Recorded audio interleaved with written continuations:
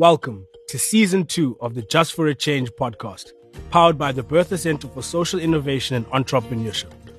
We love hearing and sharing stories about social innovation happening both locally and outside our borders in the global south. In Season 2, we put the spotlight on the change makers behind some incredibly innovative approaches and solutions who are creating systemic change. And we're also curious to find out what keeps them going. Join us as we discover how these change makers are changing the way we're changing the world. Sanbonani, Molweni, Khuyamora, Dumelang. Welcome to Season 2 of the Just for a Change podcast with me, your guest host, Luvuyo Maseko. I head up the Youth Innovation Portfolio at the Bertha Center for Social Innovation and Entrepreneurship, and I'm excited to dive into a topic that lies close to my heart today, youth unemployment. I also co-host another podcast by the Bertha Center, the Talking Tech for Good podcast, so make sure you give that a listen, and that's about harnessing the power of technology for a better world. You can listen to it wherever you find your podcasts. With more than 64 million unemployed youth worldwide and 145 million young workers living in poverty, it's easy to feel overwhelmed by the global challenge that is youth unemployment. According to New Cities, a global non-profit committed to shaping a better urban future, youth in the global south are twice as likely to be unemployed or trapped in low-quality jobs, limiting development and social mobility. Though governments and NGOs have responded to this dilemma with a plethora of educational initiatives, skills training, and other programs, on the surface, it doesn't make sense why we still sit with such a massive number of youth who are not moving forward in life because they're not getting equal access to the right opportunities. But scratch a little deeper and you'll find the key, in our opinion at least, which is the lack of a systems approach in tackling the issues of youth unemployment. What we mean by having a systems approach is taking a holistic view of the structural drivers that shape youth unemployment. Key systems capabilities including collaboration and learning to be comfortable with creating small shifts and nudges that can ultimately drive broader social change. And that's exactly what we'll be talking about today in this episode of the Just for a Change podcast. So thanks for spending your time with us today. We decided to ask a few young people about the challenges they face looking for work and other opportunities. Here's what they had to say. Part of the reasons why young people are not successful with looking for work is the astronomical expenses of traveling. That is the first thing. Challenges of data, having to search engines for jobs is difficult. Lacking social capital, who to approach, where to go, who to talk to is a main issue. Looking for work is expensive, it's tiring, and it's also mentally draining. People fresh out of varsity graduates are expected to have years' worth of experience. If not that, they're put in non-paying internships or trainings. They're then expected to have means of transportation to get to work or to even maintain themselves. This is not realistic. I think in an economy like this one, without the necessary prerequisite of a good, solid education, it's difficult to try to find a job. We already see that it's difficult for people with degrees, it's difficult for people with masters, diplomas, honors. So the basis of a solid, good education to increase your chances of employment is obviously a metric certificate. Hence, getting it for me was probably, an essential step in terms of my own long-term ambitions. And hey, life without a metric sucks. It's very difficult. And it's when you know that now you are on your own. There's neither any direction for you. You can't go forward, you can't go backwards. I couldn't go back to school like redo my matric because the school I was studying in, they never had such a rule. I couldn't further studies either. The real struggle, I couldn't find a job because I don't have matric. And the toughest one, I can't find a job because I don't have experience, and most jobs requires you as an individual to have at least 2 to 3 year experience. So I believe our youth struggle because there are too much requirements, and most of the youth doesn't fit that requirements that are stated on the job opportunity. It's really an eye-opener to hear firsthand about the challenges young people face on a day-to-day basis. Young South Africans between the ages of 15 and 34 make up nearly 35% of South Africa's total population. This demographic should technically be the engine of the nation's economy, society, and democracy. But as we all know, this really isn't the case. In fact, literally half of this demographic feels frustrated, demotivated, and stuck as they face a burdensome life without work, education, or training opportunities. When faced with a wicked problem, which is an intractable socio-economic or political challenge that does not have any easy solutions, we would only be fooling ourselves by viewing it as a single problem in isolation. We need to look at this issue through a systems thinking lens if we're able to move the needle and create a better future, not only for our youth, but for our nation as a whole. Let's briefly unpack the idea of systems thinking. If this is perhaps your first time tuning into the podcast, because at the Bertha Center, this is something that we're really passionate about. Roland Flem puts it in this way in his article, What is Systems Thinking and Why Should I Care? Systems thinking helps us to understand the grand scheme of things and how its parts interact. It helps to determine sensible intervention points to make an impactful change in a system. A systems thinker would not ask, why is the unemployment rate so high? Rather, they may ask, what are the historical, cultural, social, economic, and political elements that shape and inform the patterns and events that play out in the labor market? And what does this mean at the individual, community, and social level? You see, when it comes to youth unemployment, it's not just a case of not enough job opportunities for young people, although that is a part of the problem within the bigger system. Education, transitions that happen between school and further opportunities, support beyond the classroom, work experience are also part of this picture. Employers often prefer to employ those with previous work experience and a higher level of education. Unfortunately for the youth, many of whom we work with, a lack of work experience is a stumbling block that results in them finding it hard to secure employment. Youth Capital unpacks all of these major elements in an easily digestible way in their action plan. A plan that prioritizes 10 systemic challenges that need to be addressed to ensure that young South Africans have the skills, opportunities, and support to get their first decent job. Let's take a look at Pila, for example, a young person who shared some of his story with us. Molweni nonke emakhaya. My name is Pila Prince Msutu. I was born and bred in eKhayelitsha on the 11th of May and raised by a single parent who was cut off by her parents after they learned that she was pregnant with me. My mother had to hustle very hard for me and my brother to go to bed every night with something to eat, and she always made sure that we had everything we needed and we never felt poverty. Growing up, I love reading and writing. By the time I went to crèche, I already knew how to write my name. I even told them that I was there to study, not to sleep, so they should give me a book and a pencil so that I can write down, and my teachers were amazed by this. So I started primary school in the 2000s at Duleka Primary School. So by 2003 I had to change schools as my mother became a sit-in helper, only coming home on weekends. So I had to move to Eastern Cape where relatives could take care of me. When I got there, I was supposed to start at grade 4 as soon as I arrived, but because the school never assessed my abilities properly, I was forced to begin at grade 1, which means 4 years went down the drain, just like that. Later on, I went back to Cape Town and jumped between schools, Inyanga and Khayelitsha, depending on the location where my mother was working at the moment.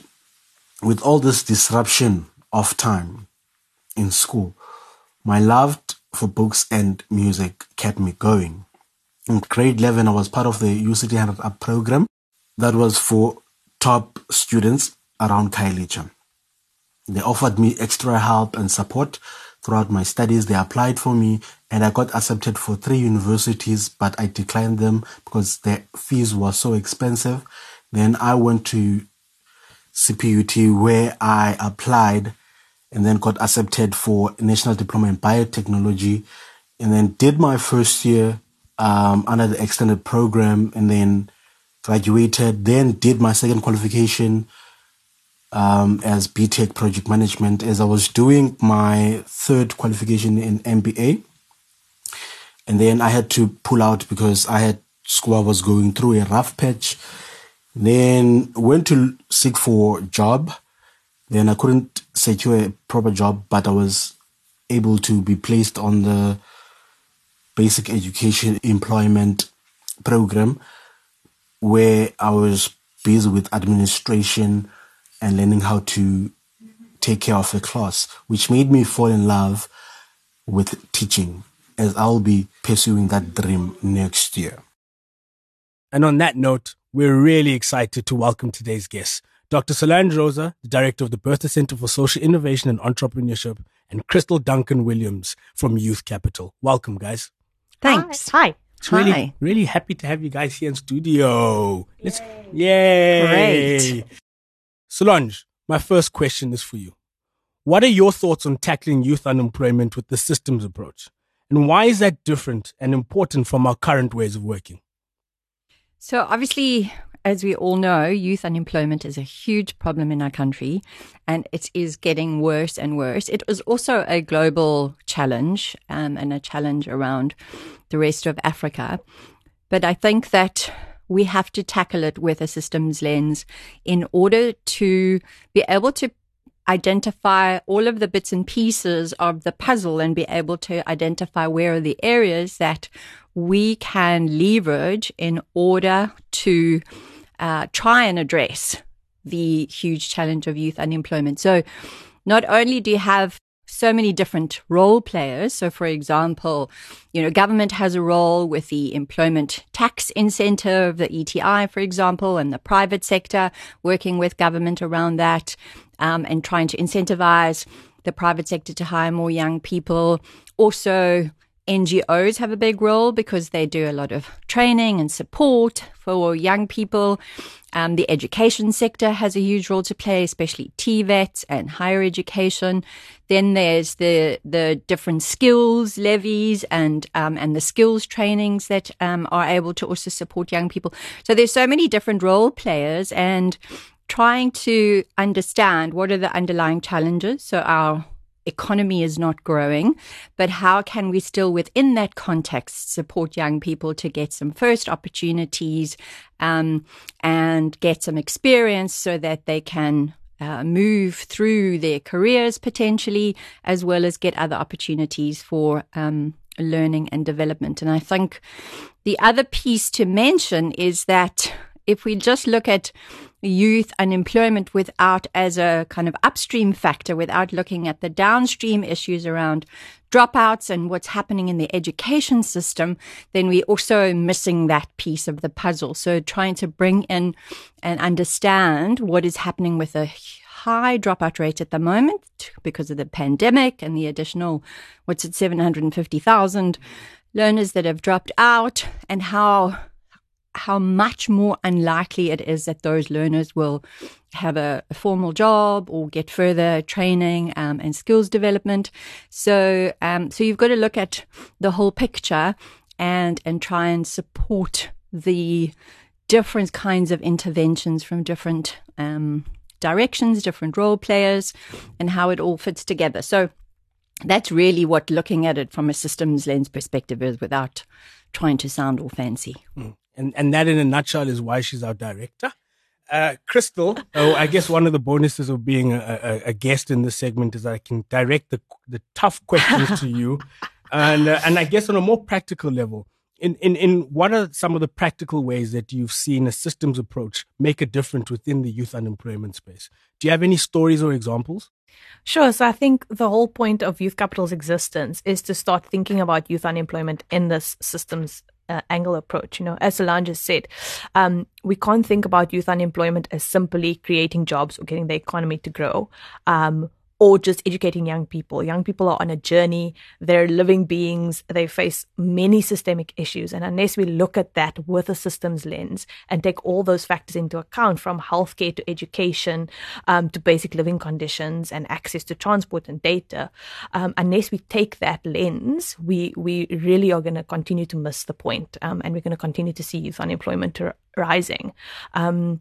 And so I think, if we take the story of Pila, I always think of his story as a great example of how, if there was a systems approach in his life, how different things would have been.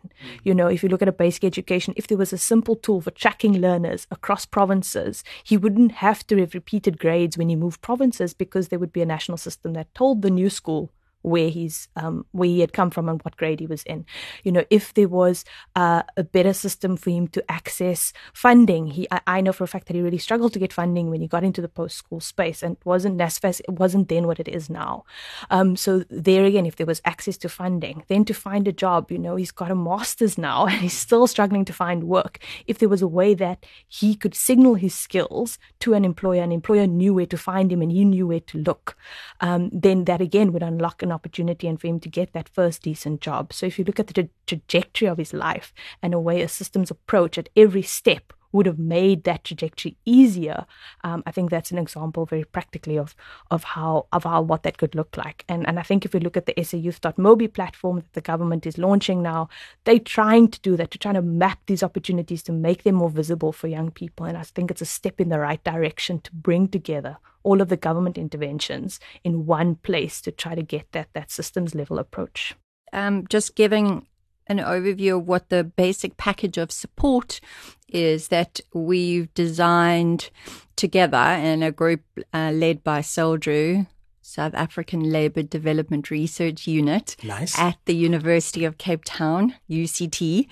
And they led this process of designing an intervention that had a systems approach in terms of being able to identify what young people need within their particular context, being able to respond to that on an individual basis. So you don't have a blanket approach to a bunch of young people, but rather being able to identify you're, like Pila, an individual who's in a particular situation and has particular skills or skills gaps or even psychological needs or childcare, parenting needs, and then being able to address that person's needs in a holistic way by linking them to whatever it is that they need. And whether it's government services like getting a birth certificate for their child, or whether it's through the private sector to get an internship opportunity, or whether it's through NGO to get some psychosocial support. So the connection to young people, and then being designed in a way that is very kind of context-based, individual-based, but looking at the whole system around them and how they can be supported, and then design an action plan that they then are able to implement with support from these other organizations. So that's an idea that's also been supported, I think, by the presidency and is being piloted with support from DGMT maybe and others in the very near future, and hopefully will eventually be scaled up. And what's coming through really clearly through your answer already is that a systems-wide collaborative approach is needed. And I think one of the things that we mentioned in the intro section is that it's very easy to feel very overwhelmed with dealing with this problem. And for everyone who's listening and sitting about this problem, wondering what to do, the onus isn't on you yourself to fix it. And it's about a multi-sectorial, multi-stakeholder emphasis in looking to deal with this. And second question or third question, this is back to Crystal again. And what in your opinion are some of the small shifts that we can make to ensure that young people get better access to employment opportunities? So I think if to your point of this feeling like an overwhelming problem, and I think to anybody listening out there, it can feel like, we're definitely like, this is a government and big business problem. We're talking about currently 9 million young people not in education, employment or training. What could I possibly do? And I always say, if every employed adult took one young person under their wing. And that doesn't mean you have to meet with them for hours every week. It literally can mean WhatsApp chats with them once in a while. That could shift that young person's entire outlook. You have social capital, so you connect them to opportunities. You have work experience, which a lot of them are living in households where nobody's employed, so you connect them to that. And that's a simple thing that that can be done. I know there's Action Coach SA that works out of Durban, and they running a campaign called Each One Employ One. A simple thing around small businesses. If you can take on a young person, give them that opportunity, you can do that. And then I think some of the small shifts at a more national scale is the use of data-free platforms like SAYouth.mobi, the use of WhatsApp for first round interviews or job applications. A WhatsApp bundle is a far more affordable thing for a young person than buying data, and everybody's on WhatsApp. They don't have to learn how to navigate a new platform. It's something they're using already. So these are some of the shifts that can be made, because if we use access to Wi-Fi and apps, that's one way to sync things, to kind of get different platforms to speak to each other, like the basic package of support and YES and all the presidential initiatives, and linking that through technology is, I think, one way we could do that. And I mean, what I love so much about what you initially suggested, that as someone brings on board or works closely with the young person and comes through with the story with Phila. And something that we forget is that these are people at the end of the day. It's not just figures on a paper, right? It's easy to read 60 or however million people, unemployed youth around the world, or particularly in this context. But when you get a closer understanding of what young people deal with, you yourself can understand you have a part to play, which is something I appreciate in that. And Solange, my next question is for you. How can we get youth organizations on the same page to be more effective at overcoming youth unemployment? Well, I think you should be the one answering this question, since you are on the Youth Development Collaboration platform as part of the steering committee.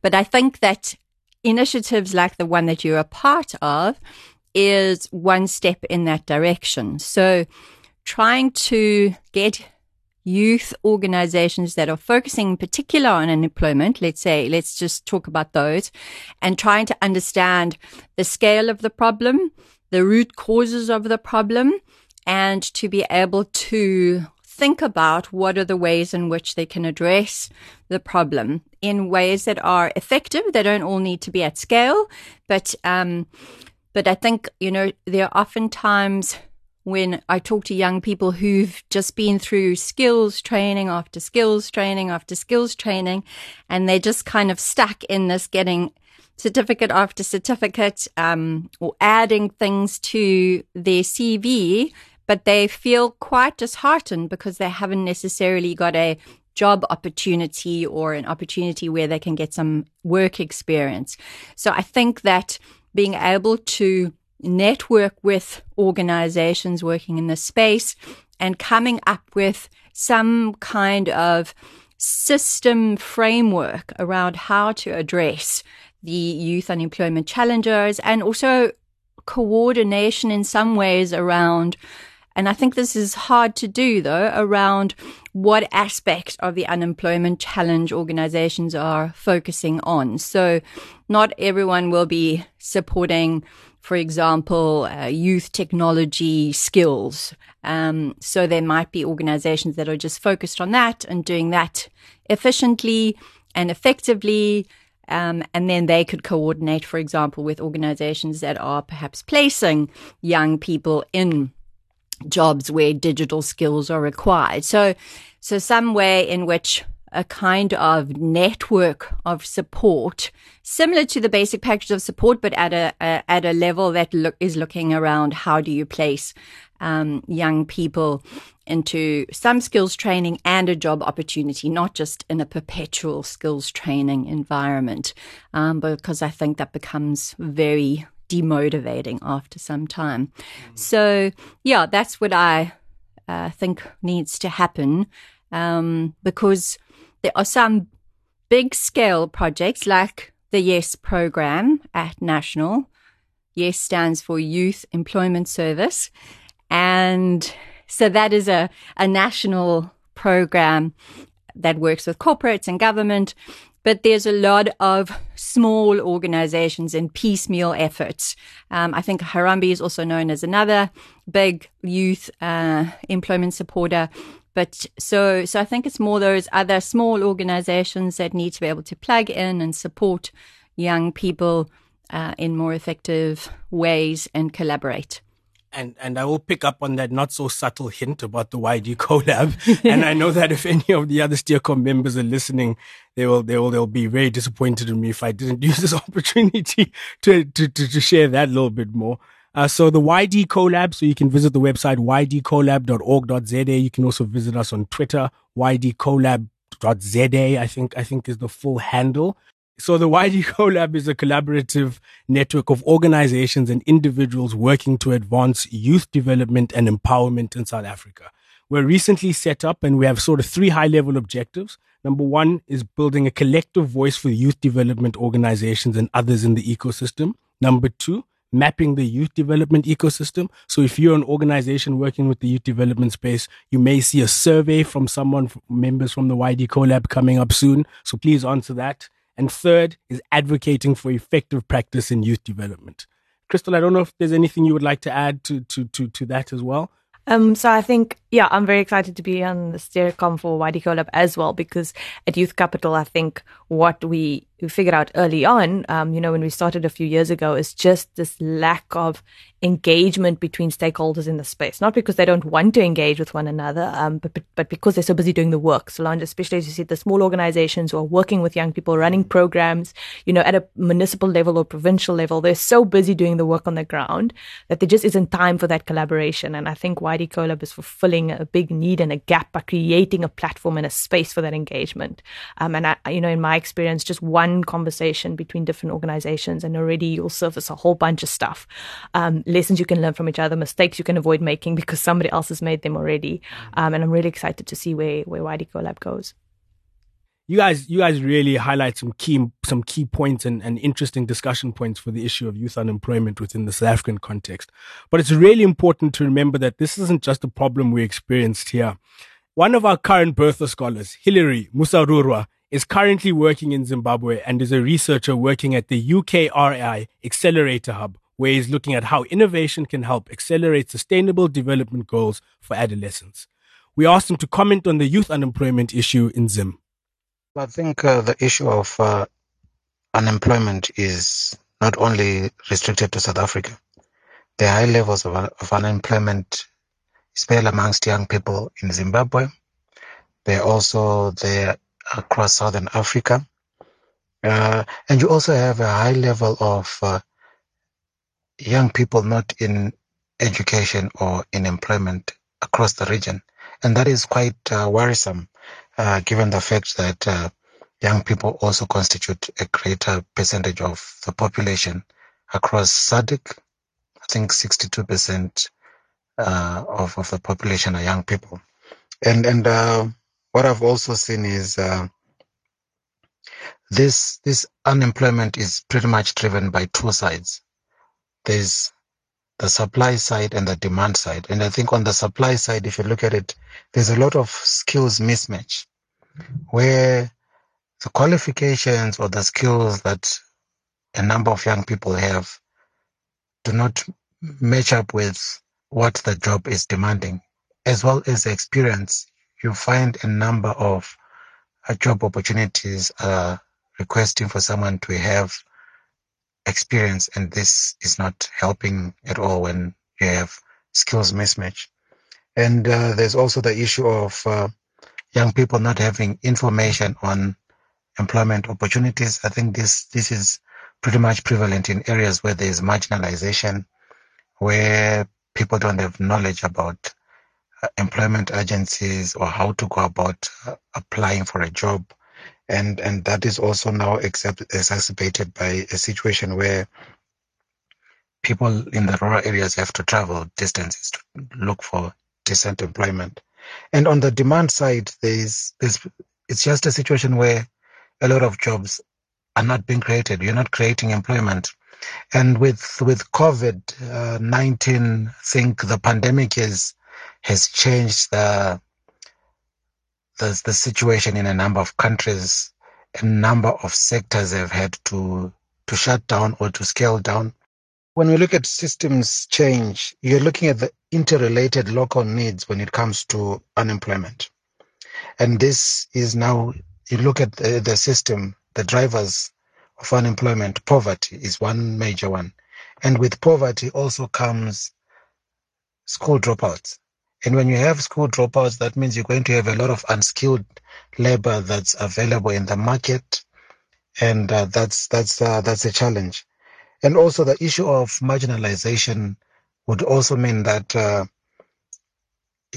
number of people do not have access to training or resources. Like I spoke about COVID-19 and moving into digital working. Very few young people have access to technology and the digital skills. So that's a driver of high unemployment. The practical ways of addressing youth unemployment is, first of all, to start by acknowledging that it's a problem. In the work that I've done, I've observed that some countries underreport the issues of employment or unemployment because it has some economic impact.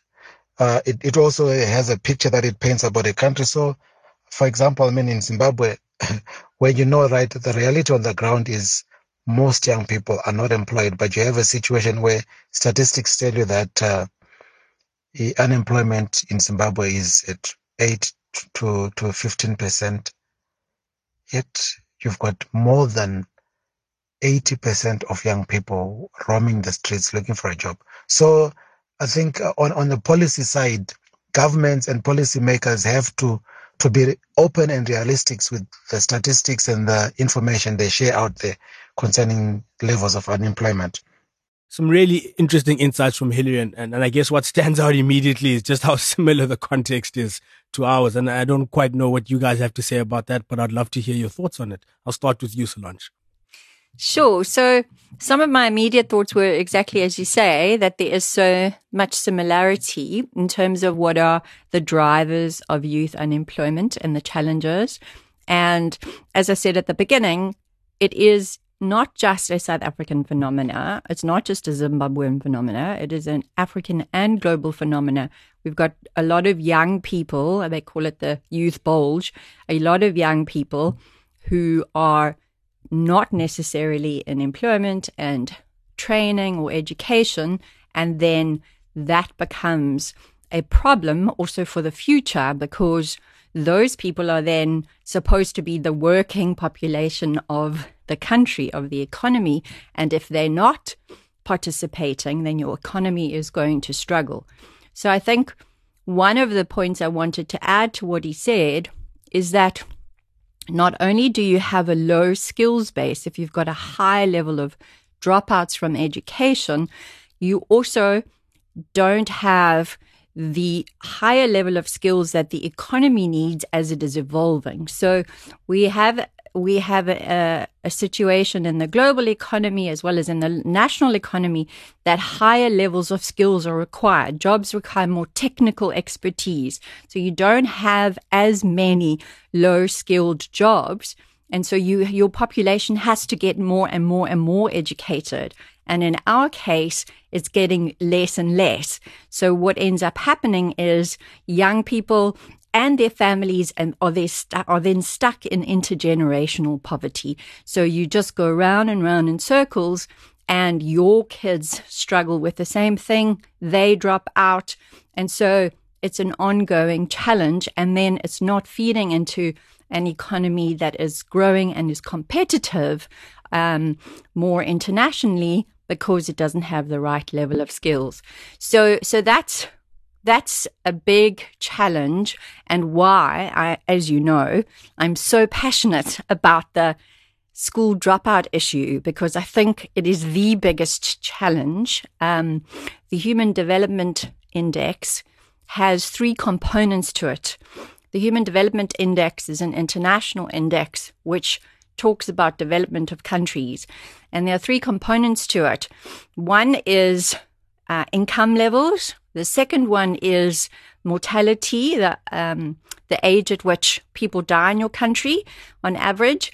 And the third is the average number of years of schooling. And so the higher the number of years of schooling, the higher your growth as a country, the higher your development aspects as a country are.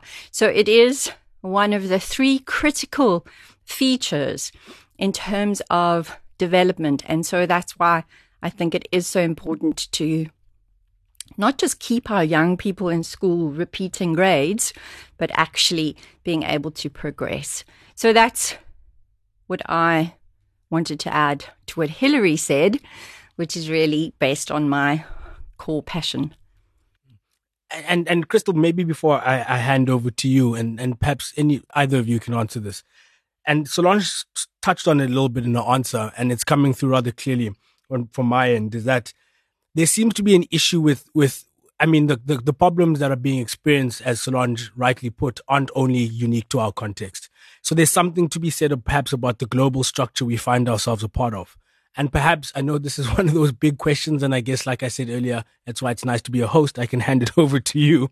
Is on what sort of changes do you think need to happen within the way we've structured our economies and a society so that we can be able to respond to this a little bit better?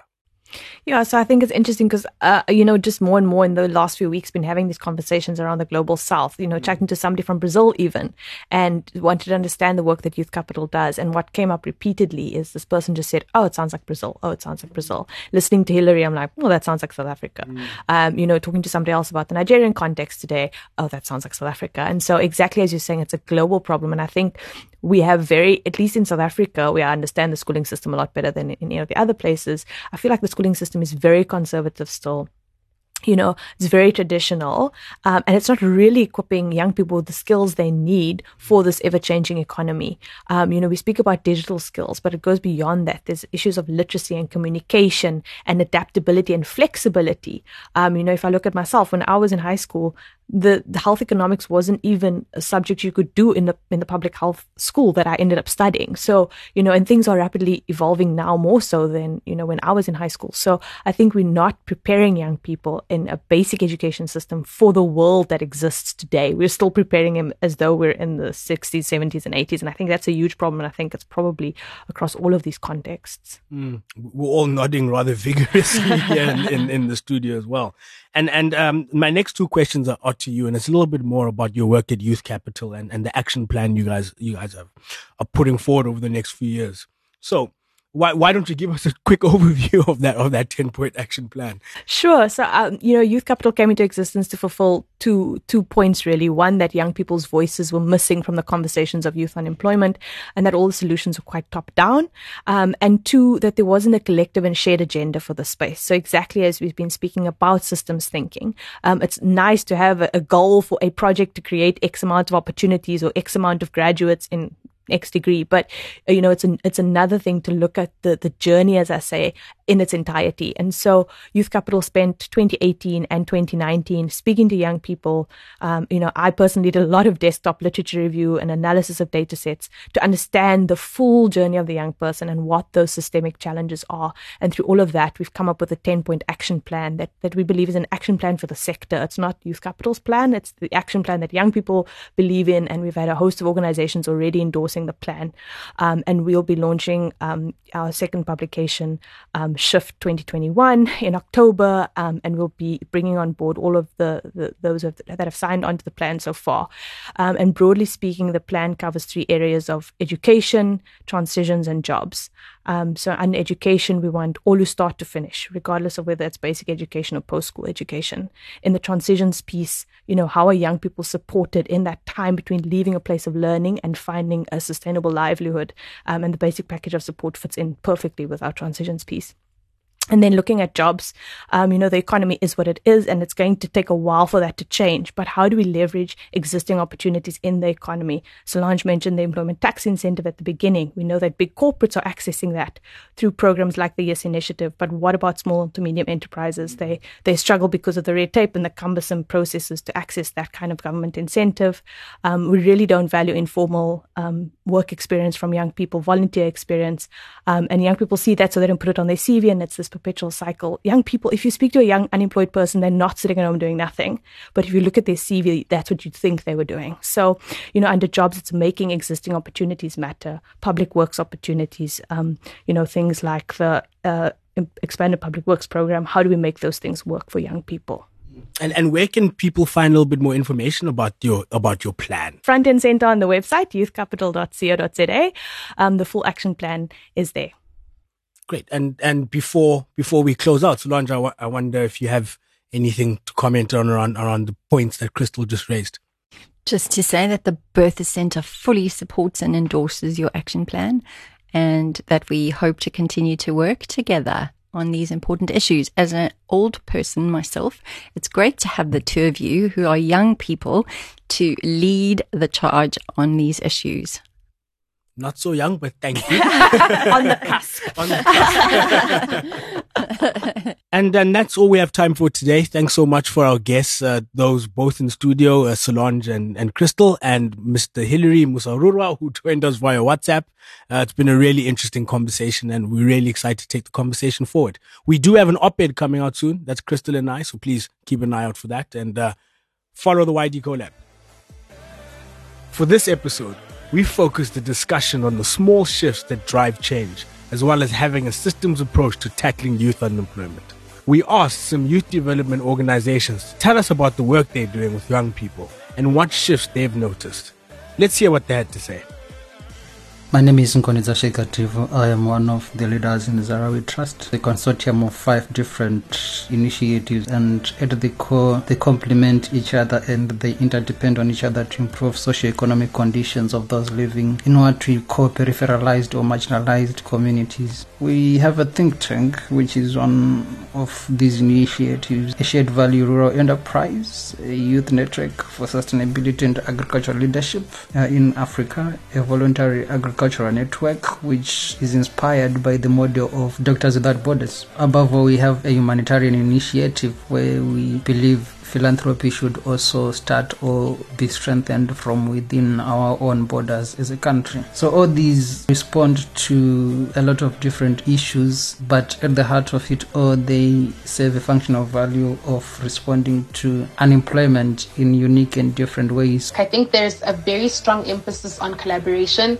Youth organizations are realizing that it doesn't serve anyone, and especially not young people, to work in silos. We all do our research individually. We all run our programs individually. But there is so much more impact when we collaborate.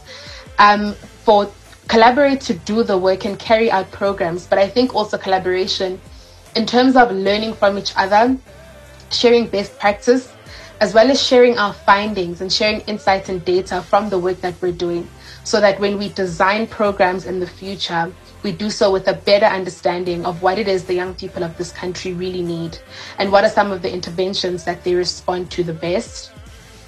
So what we have been doing with the young people that we work with at All of Us since 2019 is try and connect them with the local opportunities and with the local businesses that employ people, because although we realize that unemployment is a nationwide issue, but we think one of the ways that it can be dealt with effectively is to start small within the local areas where most of the organizations and businesses function. So what we do in our area is speak and try and partner with a few businesses within the area that we see have the potential of employing a lot of young people, and then we'll let them know what we do and that we have a skills development program for the young people to get them ready for work. So then when these organizations look for workers, all types of workers, be it someone who will clean or someone who will sit at the office,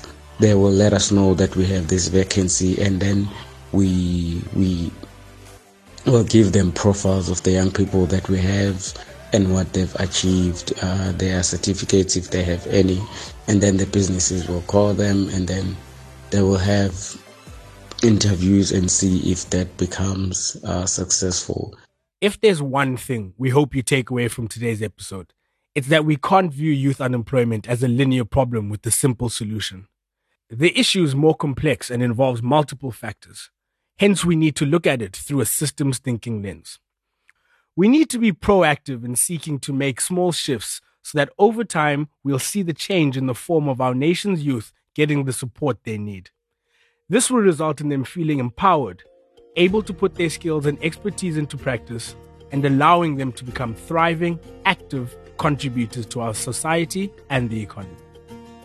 Thank you for tuning in to Season 2 of the Just for a Change podcast, powered by the Bertha Center for Social Innovation and Entrepreneurship. If you're curious about what innovation is happening in Africa and the Global South, and who the movers and shakers behind these initiatives are, then make sure you subscribe so that you don't miss out on any of our upcoming episodes.